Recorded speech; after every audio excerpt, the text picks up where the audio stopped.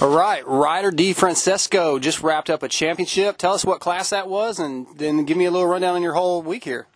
Yeah, that was the 12 to 13 mini senior one, and I've been struggling on starts all weekend, and just got a 10th place start in this last one, and got up to the championship. But just trying to get a better start and win these next 3, and it should be great.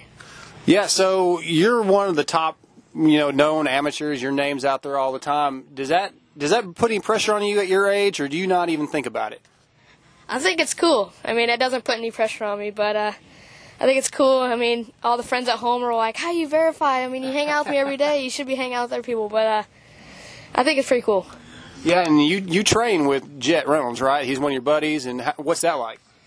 I mean, I just raced him on the track. I mean, I think it helps for me to know how he can react, and when he passes me, I can react back.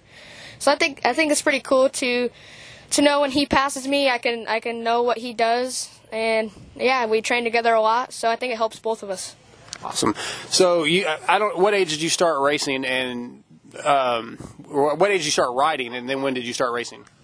My dad rode for the past 15 years before I was born, so I was pretty much just riding on a motorcycle. I was around the dirt bike track all when I was 1, 2, and 3. So I got on the bike when I was 3 years old, and this was actually my first race here at Freestone. Oh, so nice. What year was that? Man, like maybe 08 or something. Okay. Yeah, so I've been here ever since I was a little baby. So. Right on. So motocross is, an individual sport to some degree. It takes a team to keep it going, but it's not like football or baseball. And then it's also really family-oriented. What is your favorite part of coming to the races? Is it the actual racing? Is it hanging with your buds? What about motocross do you just love?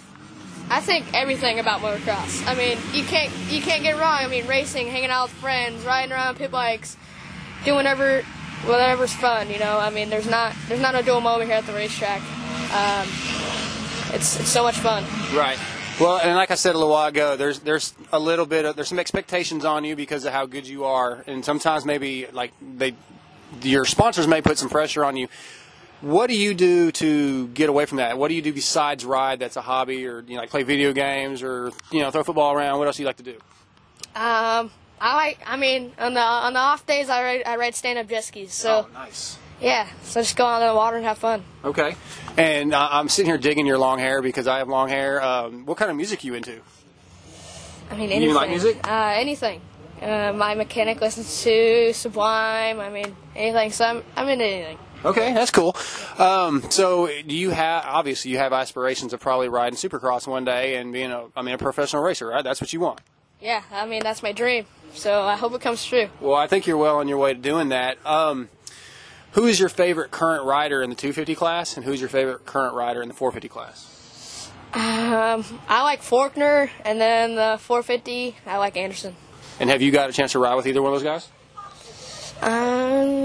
No. I mean, Anderson, I guess he just came out with the clothing brand, and I mean, his nickname's El Hombre.